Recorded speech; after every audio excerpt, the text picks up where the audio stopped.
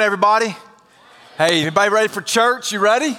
Let's go. Come on. Thanks for being here. Thanks for joining us online. Hey, before we get into the series for today, just a quick commercial for the next few weeks. Some of you that were around 18 months ago know we launched into this journey called Beyond, just this journey of increased generosity in order to multiply kingdom impact. And we launched it just as COVID hit, but we felt like it was time to take new ground, not to hold our ground. So we moved forward, and we have seen God do some amazing things. And so we want to take a few weeks just to talk about the stories and the life change that we've seen happen, both locally, but also globally, but also for people who may not have been around and you've joined us over the last year, because we have a lot of new people, just to kind of catch you up to speed, a little bit about who we are and what God's been up to. And then the third week of the series, we're going to sponsor every child from the Compassion Project that we started down in Chinandegua, Nicaragua. Amen? And so, yeah, you should get excited about that, right? Because we're going to have a little over 200 kids that we're going to sponsor, and so really excited about that. So you don't want to miss out, and just be proud that you're part of a church that's seeing God do some awesome things and restored marriages and seeing lives changed, and just also, not just here, but also globally as we just continue the outreach to make a global footprint that God has given us. But today we are finishing up our series called Bricklayers. Let me hear you say Bricklayers. Bricklayers. Man, I'm sad to see it over, aren't you? It's a little bit sad, but over the course of the series, I have asked a question every single week. And for some people, maybe you're even a little tired of the question. Maybe it's been a little frustrating. Hopefully, it's been challenging for you. And the question is simply this: what great work are you doing? What great work are you doing? Or what great work am I doing? Just personalize it. And if you had to look at your life, look at your decisions, look at your days, look at your dollars, look at your conversations, look at your relationships, like what is that building? What's the outcome of that? What is the long-term play for that? Now, we've been looking at it through the eyes of a guy named Nehemiah, and we've been looking at his memoir in the Bible.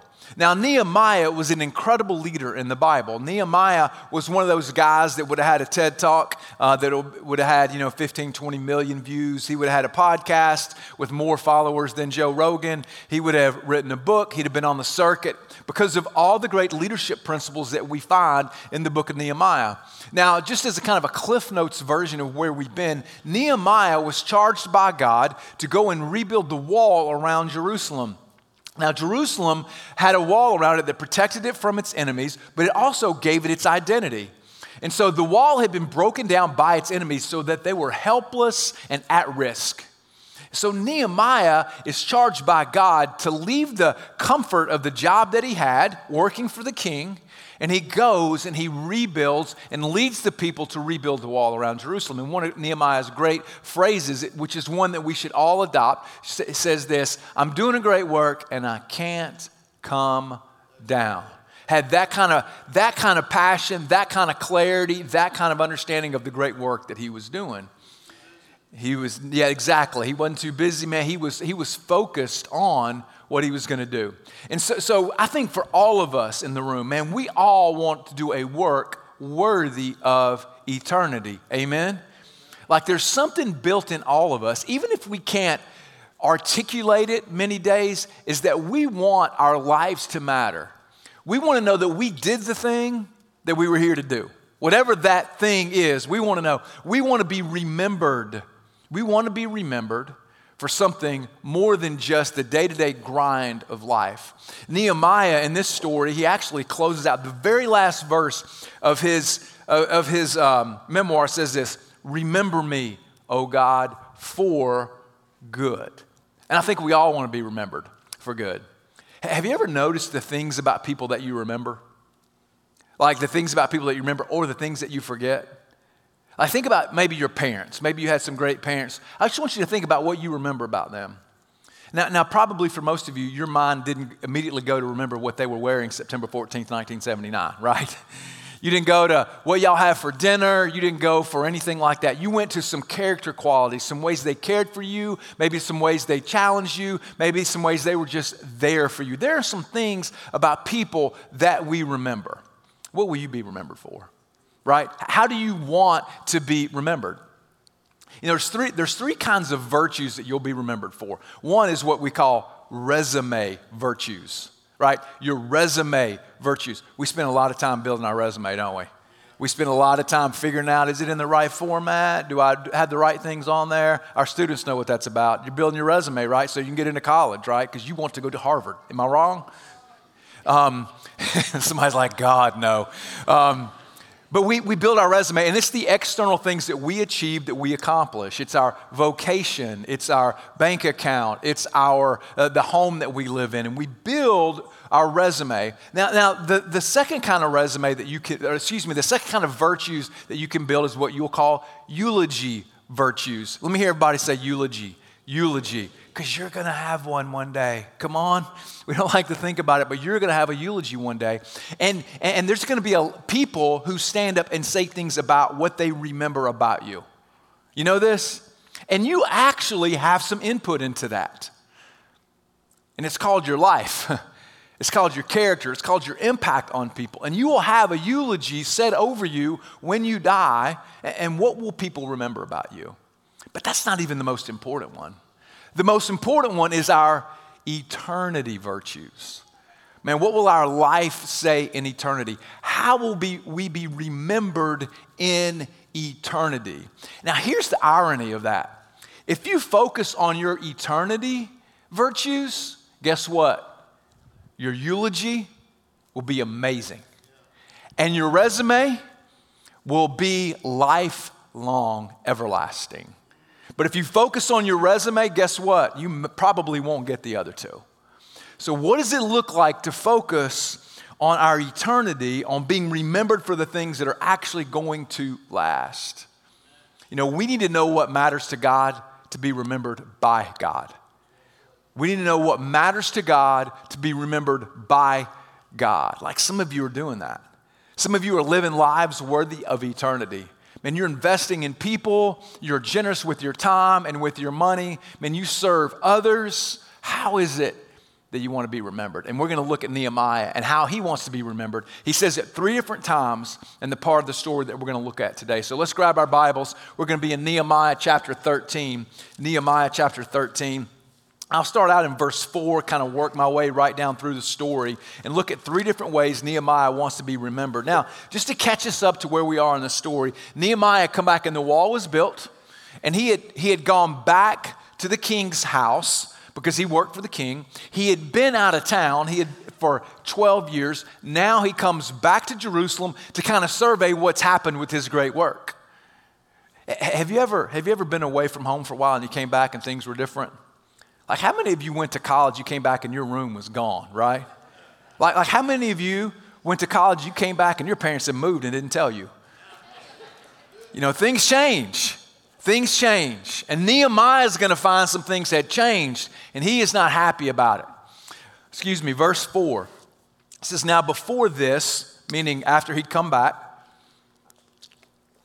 Eliashib the priest, who was appointed over the chambers of the house of God. So priests in the Bible, as you know, they oversee the worship. They oversee the temple, the house of God. There's also another group of people called Levites. Let me hear you say Levites.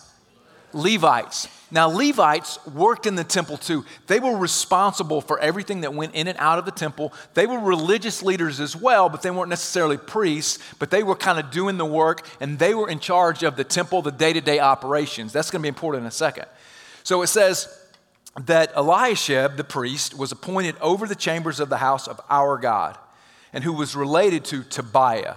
Now, remember, Tobiah, from a few weeks ago, Tobiah was one of the enemies of Nehemiah. He had tried to distract Nehemiah from rebuilding the wall. And so now we find that he's related to the priest. And here's what the priest did, Eliashib. It says he prepared for Tobiah a large chamber where they had previously put the grain offering, the frankincense, the vessels, and the tithes of grain, wine, and oil, which were given by commandments to the Levites, the singers, the gatekeepers, and the contribution for the priest. While this was taking place, I, meaning Nehemiah, was not in Jerusalem, for in the 32nd year of Artaxerxes, the king of Babylon, I went to the king. And after some time, I asked leave of the king, and I came to Jerusalem, and I discovered the evil that Eliashib had done for Tobiah, preparing for him a chamber in the courts of the house of God. And I was angry, and I threw out all the household furniture of Tobiah out of the chamber. Can you say Jerry Springer? He just threw everything out in the street by himself. Now, why was this so crucial? Because there was a room, kind of a warehouse room, that housed everything that the Levites needed to carry on the work of the temple, to carry on work in the house of God. And Tobiah had removed all that so that the Levites weren't able to keep the functioning of the temple going. They couldn't keep up the worship of God. So Nehemiah says, I'm having none of this, and he throws him out. Nehemiah has a little bit of a temper. Now let's jump down into verse 11. It says, so I confronted the officials, and I said, why is the house of God forsaken? You see, if we're not careful, things can creep in. It shouldn't be there. You can begin to think of some ways to operate that shouldn't happen, that will forsake the actual thing that we're gathered together to do. And so Nehemiah is so clear that he wasn't just building a wall. He wasn't just stacking some bricks so that enemies couldn't get over. He was rebuilding a culture of worship and putting God at the center again. He knew so much more. He was building so much more than just a wall. It says, I gathered them together and I set them in their stations. Then all Judah brought the tithe of the grain, wine, and oil into the storehouses. I appointed as treasurers over the storehouses Shelemiah the priest, Zadok the scribe, and Pedaiah of the Levites, and as their assistant, Hanan the son of Zakkur, the son of Mattaniah, for they were considered reliable, and their duty was to distribute their brothers. Now here we see the first remember. He says this, remember me, O my God, concerning this, and do not wipe out my good deeds that I have done for the house of my God and for his service. So right here we see the first thing that Nehemiah wants to be remembered for. He wants to be remembered for the things that he had done for the house of God and for the service of God. Now on the surface, when he says remember, there's this potential that it could be like he's bragging about himself. It's like, look what I did. He's bragging about his resume. But that's not what he's doing. He's actually approaching God in humility, saying, God, remember me. I did the things you asked me to do. God, recognize me. God, reward me based on the things that I did for you, not for myself. And that's what he's talking about, being remembered for. It's actually a request born out of humility. And he wants to be remembered for that. Hey, do you remember like middle school when we were about to go into high school? They would say, hey, from now on, everything goes on your permanent record. You remember this? The permanent record, the dreaded permanent record, that it was going to always hang over our head. It's like the grades you get next year, they're going to be on your permanent record. Oh, really? What'd I make in ninth grade algebra? Come on. Like, nobody knows. I got an A, I'm sure. But, and then if you misbehaved or you got sent to the principal's office, if you do this next year, we're going to put this on your permanent record. And we all know it wasn't permanent because nobody even knows where those are now. Now, the internet's a little more permanent, if we're just being honest. Y'all should learn that. But this is permanent. Like what God remembers you for, that's permanent. That's going to last a long time. And we better be sure we're shooting at the right target. We better be sure we know what a win is and what success is. It reminds me of the story of the 2004 Olympics. There was a guy named Matt Emmons. He was from England, and he was one of the best sharpshooters in the country at the time. And he finds himself in a competition that had 3 different rounds. The first round, he was shooting on it from his stomach. The second round, he shot from one knee, and the third round, he shot standing up. Well, the first 2 rounds, he scored so well that he only needed a mediocre score to actually, on his third shot, to actually win the gold medal in the Olympic Games. Just like below average. All he had to do was get close. So he rears back, pulls his gun up, takes a deep breath, fires, and it looks like he hit the bullseye. But the bell didn't go off saying that he'd scored. And tragically, he had shot at the target that was in the other lane. And he lost any medal. And if we're not careful, we'll win at some things that don't matter. We'll be successful at things that actually won't carry us into the future. Now, what we see here, and it's what we've seen every week in the book of Nehemiah, is that Nehemiah is just a picture of Jesus, that Jesus is the greater Nehemiah. And there's something that Jesus said he was going to build in the book of Matthew. You see, Jesus, when he asked Peter, you guys, who all knows who Peter is? Everybody know Peter? Some of you guys know Peter. Peter was a follower of Jesus. He was one of the top 3 disciples, the closest to Jesus, spent the most time with Jesus, carried the mission of Jesus forward after his death. Jesus asked Peter kind of early on in ministry, he says, "Who do you say that I am?" And Peter says, "You are the Christ, the Son of the living God." Like Peter understood what Jesus came to do and what he came to establish. And so Jesus says, "Well said. And I'll tell you that your name is now Peter," meaning big rock, "and on this rock I will build my church, and the gates of hell shall not overcome it." So Jesus here says, "I will build." So this is what Jesus is building. So the picture of the temple in the Old Testament now moves to the church in the New Testament, because that's what Jesus is building. Jesus is building his church. It's most important. It's most valuable. It's what carries the message. It's what has stood the test of time. This is the great work that we do, is that we do the work that Jesus was doing, and we build the church that Jesus is building. Technically, obviously, we're just helping. But the church is the people of God working in the power of God to experience the presence of God. Now, a couple of analogies around church, just to highlight how important this is and how we can never lose sight of that. You know, the first thing we see, or one of the images that we see in the Bible, is that the church is called the bride of Christ. The bride of Christ. And so what that means is that the church, God's people, but also God's mission, is God has firmly planted his affection on the church, because that's what it means to be married. So if you're a husband here and your wife is to be the object of your affection, like if you're a single dude here and you're thinking about getting married, when you do, you need to be sure that your wife is the object of your affection.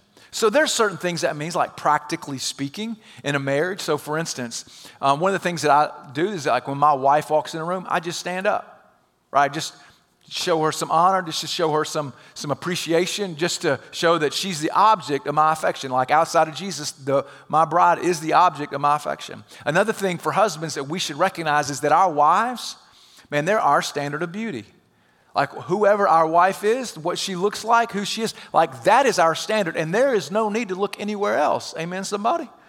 Like there is no need to adopt a different standard of beauty. I don't have to look at pictures on the internet or videos. I don't have to look at magazines. I don't have to sneak peeks at women at the gym, because my wife is what? My standard of beauty. She's the object of my affection. Now that was just a little marriage discipleship for you, just so you know. It was a little side note, a little extra. That was free. But that is the church. The church is the object of Jesus' affection. And the second thing, it is the object of his expectation and mission. You may remember in Matthew chapter 28, where Jesus gives the Great Commission for the church. And Jesus says this, "All authority has been given to me in heaven and on earth. Therefore, go and make disciples of all nations, baptizing them in the name of the Father, the Son, and the Holy Spirit, teaching them to observe all that I've commanded you. And behold, I'm with you always to the end of the age." You see, what can happen is that we begin to think of church as just kind of, maybe it's a certain time. We go, hey, I go 1115, 13540 Highway 9 North. It's called Stone Creek Church. And we kind of think of it as this time and this gathering, and certainly that's part of it. Gathering is really important. And I think when we understand how much Jesus values the gathering together, we would do that. But it's more than that. We gather so that we can go on mission. Amen? Like we gather here so we can impact the world. This is the mission that God has given us. Like one of the downsides to what's happened in our understanding of church is it kind of moves into a customer and consumer mindset. And you know what I'm talking about, because you live in North Atlanta. We all know, we get this, we understand this. But originally, the word for church literally meant called out ones. Not people who just came together in a holy huddle, but people who were called out and moved to the outskirts, moved to reach people, moved to do some things. Like one of our cultural values is equipping over entertaining. Equipping over entertaining. Now, there's nothing technically wrong with entertaining. It just means you kept somebody's attention. And, I think some days I'm entertaining, some days not so much. But hopefully you always see that there's equipping, that there's a certain way we're supposed to live, there's certain things that we're supposed to do, that our hearts are supposed to be being transformed to look like Jesus, that we should be changed on a daily basis, and that when we come on Sunday, we should understand some things no matter where we are on the spiritual spectrum. Like if you're new and just figuring out faith, we'd love for you to understand more about who Jesus is. And that's going to be the movement for you. If you already know Jesus, what does it look to wrap my life around him, to let my mind be conformed to what he wants for me? And that's what it means to equipping over entertaining. So when we gather, there's so much more going on than just building a wall, than just having services. So think about this. When you show up for worship, sometimes you may show up and be like, I hope it's good today. Or has anybody ever thought this? Have you ever woken up and thought, I don't feel like going today? Anybody ever thought that about going to church? Nobody else will admit it. This is the holy section over here. I thought about it twice this morning. But we know when we have that mindset, what happens is we just begin to think about, hey, what's in it for me? What's in it for me? But do you know that maybe there's something that you offer and bring to someone else? Like when you show up to worship, you don't know what people have gone through. I mean, you don't know what struggle they're having. And if you did know and you were able to see them worship, that would be a testimony of the power and the presence of God in your life. So when we worship, we're not just building a wall, and we're seeing lives changed. Hey, when you volunteer, you're not just giving your time. Man, when you wave someone into a parking spot, you're not just helping them have a good experience so they don't get angry at the traffic in the parking lot. Man, you're providing an opportunity to experience hope. That someone can walk on this property with difficulties in their life and struggles and be able to experience God in a way that will change their heart. Like if you're back there holding babies in the 9:30 service, first of all, God bless you. You're awesome. But you're not just holding babies and changing diapers. Man, you're giving space for parents to encounter something that could radically change their future. You know, when you greet people out here at these doors, you're not just being there to be a friendly face and smile, as awesome as that is, man, but you're breaking down barriers for people to be able to come in and to experience the living God. Like when you give your dollars, you're not just being generous so you can feel better and because the church needs it. Man, you're giving part of your life so someone else can have life. Man, this is the work of the church. Let me ask you, man, what will God remember about your work for his house? What will God remember about your work for his house? Hey, and make no mistake about it. Man, God has given the message of hope to nobody else. He hasn't given it to a private Christian school. He hasn't given it to a charity. He hasn't given it to your 501c3. God has given that mission to the church. It is the most important. It is fundamental. And it is what we will be remembered for. It is an eternity value that we should all be sure that we are building that work, that great work, to build God's house. So we continue on, verse 15. Nehemiah says this, he says, in those days, I saw in Judah people treading wine presses on the Sabbath. Now, anytime in the Bible, when you see something happen on the Sabbath that isn't worship to God, it's going to be a bad day. Okay, it's going to be bad because you are not supposed to do anything on the Sabbath. So, and I'm going to unpack all that. It says, they were working, treading wine presses on the Sabbath, bringing in heaps of grain and loading them on donkeys, and also wine, grapes, figs, and all kinds of loads, which they brought into Jerusalem on the Sabbath day. And I warned them on the day when they sold food. So Nehemiah told them, this is bad, don't do this. He goes on down in verse 19. He says, as soon as it began to grow dark at the gates of Jerusalem, before the Sabbath, I commanded that the doors would be shut, and I gave orders that they should not be open until after the Sabbath. In other words, they weren't going to be able to get their stuff into the city to sell and to do work on the Sabbath, because he's going to shut them outside. I stationed some of my servants at the gates, and no load might be brought in on the Sabbath day. Then the merchants and the sellers of all kinds of wares lodged outside Jerusalem once or twice. But I warned them, and I said to them, why are you lodging outside the wall? If you do so again, I will lay hands on you. Translated, we're going to throw hands at each other because I'm going to take you out. Like Nehemiah is bad to the bone. It says, from that time, they did not come in on the Sabbath because they were scared. He was MMA before MMA was cool. Then I commanded the Levites that they should purify themselves. Come and guard the gates to keep the Sabbath day holy. And then here's the second thing he says. Remember this also in my favor, my God, and spare me according to the greatness of your steadfast love. So Nehemiah's restoration of the Sabbath was intended to honor God. So Nehemiah restores the people to honoring God on the Sabbath. This was part of his great work. And this is part of the great work that God calls us to. You know, we know that keeping the Sabbath is one of the 10 commandments, one of the big 10 that's given in the Old Testament for two reasons. Number one, we see that God created the world in 6 days, rested on the seventh day. That God was able to get his work done in 6 days, and he rested on the seventh day. So he's built into creation this idea of rest, of stopping what you're doing. Now, the second thing that we kind of miss sometimes about the Sabbath is that the nation of Israel, right before they got the 10 Commandments, they were in slavery in Egypt for 400 years. What did they do every day of their life? They worked, sun up to sundown. They worked 7 days a week. If they were to die kind of on their way to work or in the path of work, they just kicked their body to the side and they kept working. So what God did when he gave the 10 Commandments, when they got out of slavery, is he told them that they should rest. And why is it that so many of us have become enslaved to busyness? Why is it? Think about this for a second. There's 10 Commandments. We keep the other 9, but not this one. You probably hadn't killed anybody today.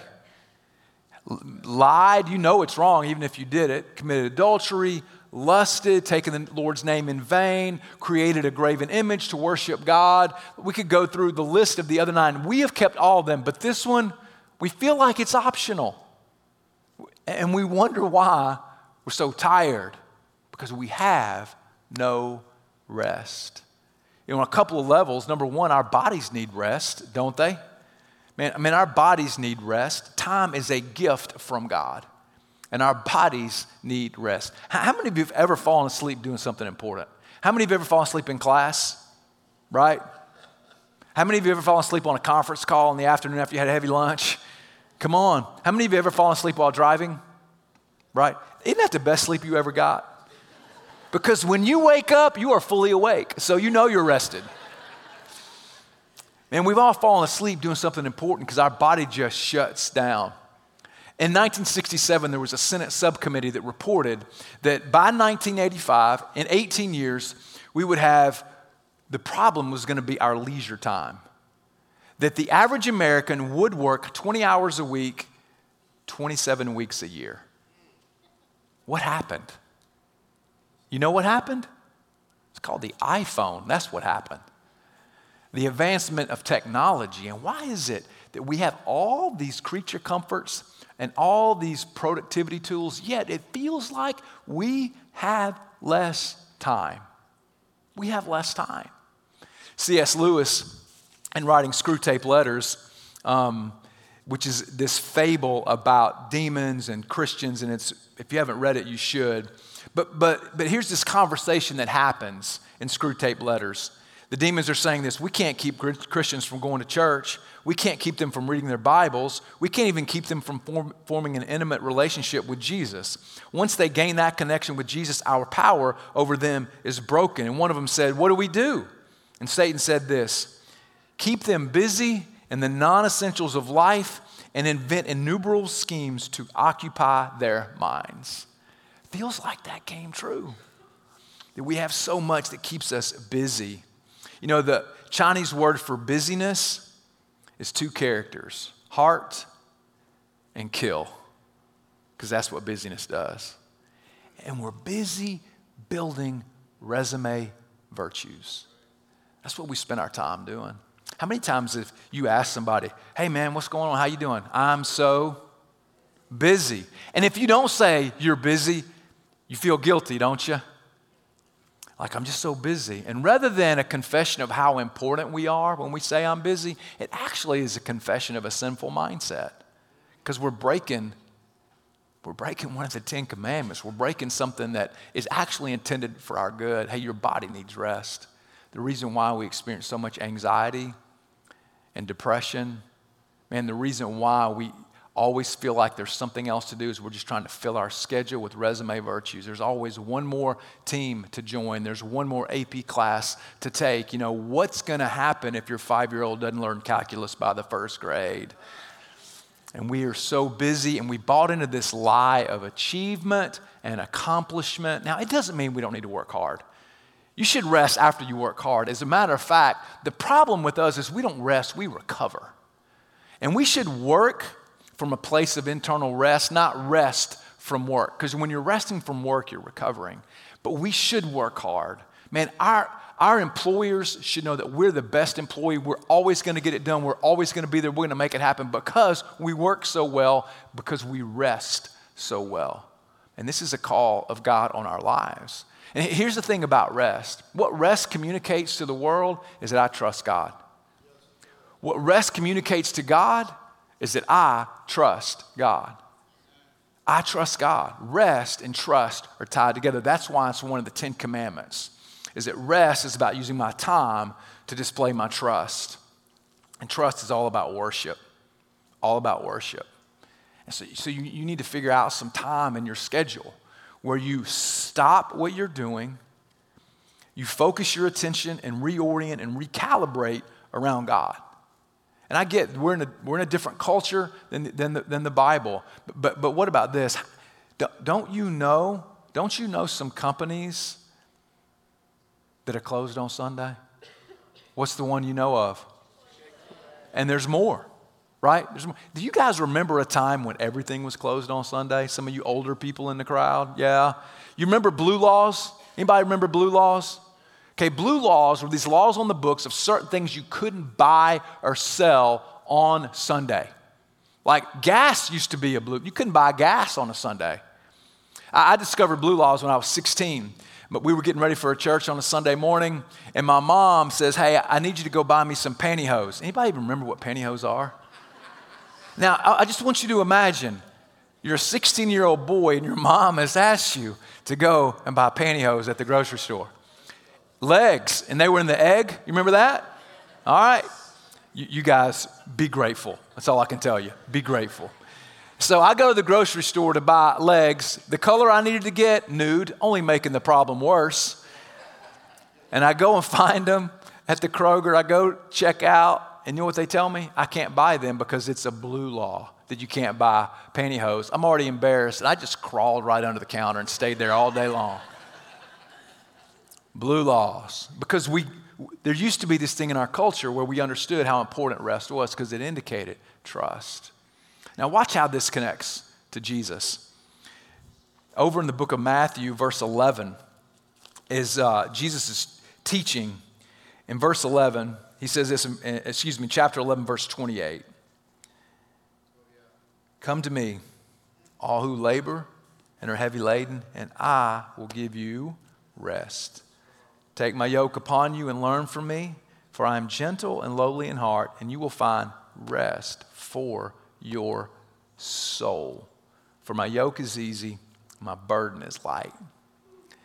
See, Jesus came that we could have this soul rest. And this satisfaction when we wake up that we did the best we could do. That we worked hard, but the results were up to God.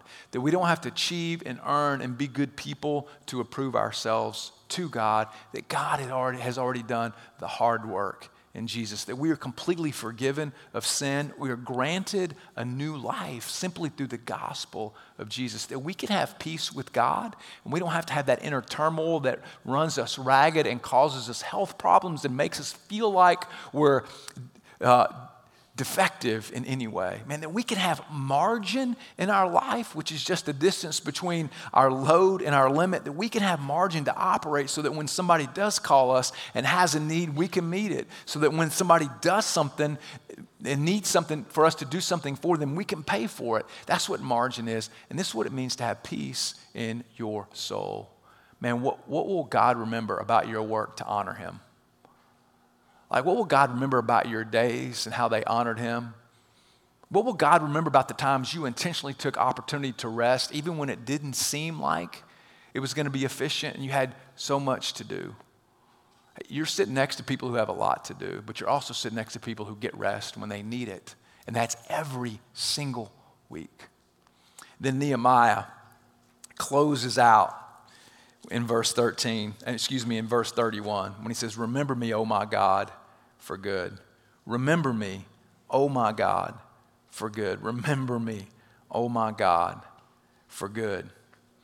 You know, the word that's used right there for good actually is used over in the very beginning of the Bible when God creates heaven and earth. It says that God created light, and then he says, it is good. So the implication here that Nehemiah is asking for is that God would shine a light on his work, and God will. His work for God's house and his work for God's honor. And it will never be forgotten because God's light is shining on it. And the same is true for us. These are the two things that we want to be remembered for that will last eternity. Man, so much is going to be forgotten by people.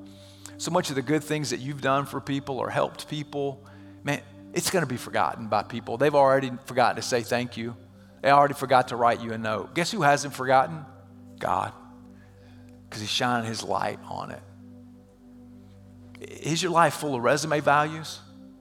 Is that what you've been working for? As you just examine the things you've been doing, the way you spend your time, are you just building your resume, or are you building eternity? Is God going to remember you for the eternal work that you've done? You know, one of the things every couple of years, I read this fable that really helps to remind us of what we should be about, and as a church, but also as individuals. And so I'm going to take a few minutes today just to read this and just place yourself in this story. And remember, it's a fable. It's the imagery of the church. And just how does this, where do you find yourself in this story? It says, on a dangerous seacoast where shipwrecks often occur. You know anybody that's been shipwrecked? Have you been shipwrecked before? There was once a crude little life-saving station. The building was no more than a hut. There was only one boat, but the few devoted members kept a constant watch over the sea. With no thought for themselves, they went out day and night, tirelessly searching for the lost. Some of those who were saved and various others in the area wanted to be associated with the station, and they gave their time, their money, and effort to support the work. New boats were bought, new crews were trained, and the little life-saving station, it grew. And some of these new members of the station were unhappy that the building was so crude and poorly equipped. So they felt that a more comfortable place should be provided as the first refuge of those who were saved from the sea. They replaced the emergency cots with beds. They put better furniture in the enlarged building. Now the life-saving station became a popular gathering place for its members. And they decorated it beautifully and furnished it exquisitely because they used it as a sort of club. Fewer members were not interested in going to sea on life-saving missions, so they hired lifeboat crews to do the work. The life-saving motif still prevailed in this club's decoration, and there was a memorial lifeboat in the room where the club initiations were held. About this time, a large ship was wrecked off the coast, and the hired crews brought in boatloads of cold, wet, half-drowned people. They were dirty and sick, and some of them were foreigners. The beautiful club was in chaos. Immediately, the property committee hired someone to rig up a shower outside the club where victims could be cleaned up before coming inside. At the next meeting, there was a split in the club membership because most of the members wanted to stop the club's life-saving activities because they felt they were unpleasant and a hindrance to the normal social life of the club. A small number of members insisted on life-saving as their primary purpose, and they pointed out that they were still called a life-saving station. The small group's members were voted down and told if they wanted to save lives, they could begin their own life-saving station down the coast. And they did. And as the years went by, however, the new station experienced the same changes as the old station. It evolved into a club, and yet another life-saving station was founded. History continued to repeat itself. And if you visit that seacoast today,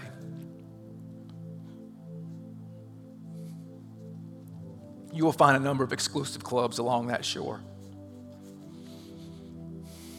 And the sad thing is that shipwrecks are frequent in those waters, but most of the passengers drown. I think you're picking up what I'm putting down. If you're still breathing, you have yet to do your greatest work. Let's never lose sight of that. Because there are people out there who need hope, who are drowning. And our mission is to take care of the house of God for the honor of God, to help people who are drowning. Let's pray together.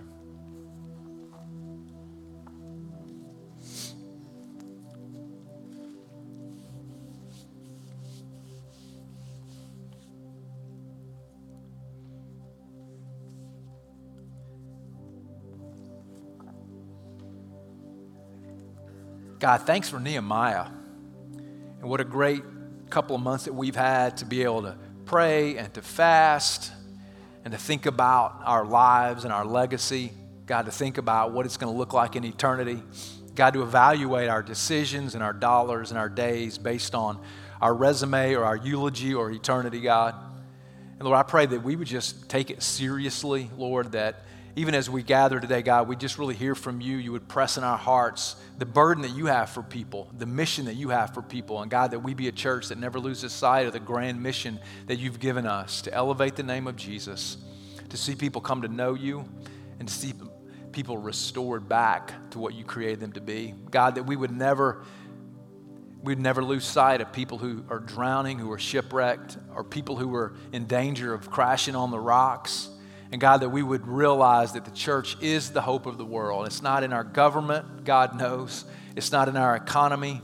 Man, it's not in our education system or our health care, God. It is in the church. You are the hope of the world, God, that you've given us to carry.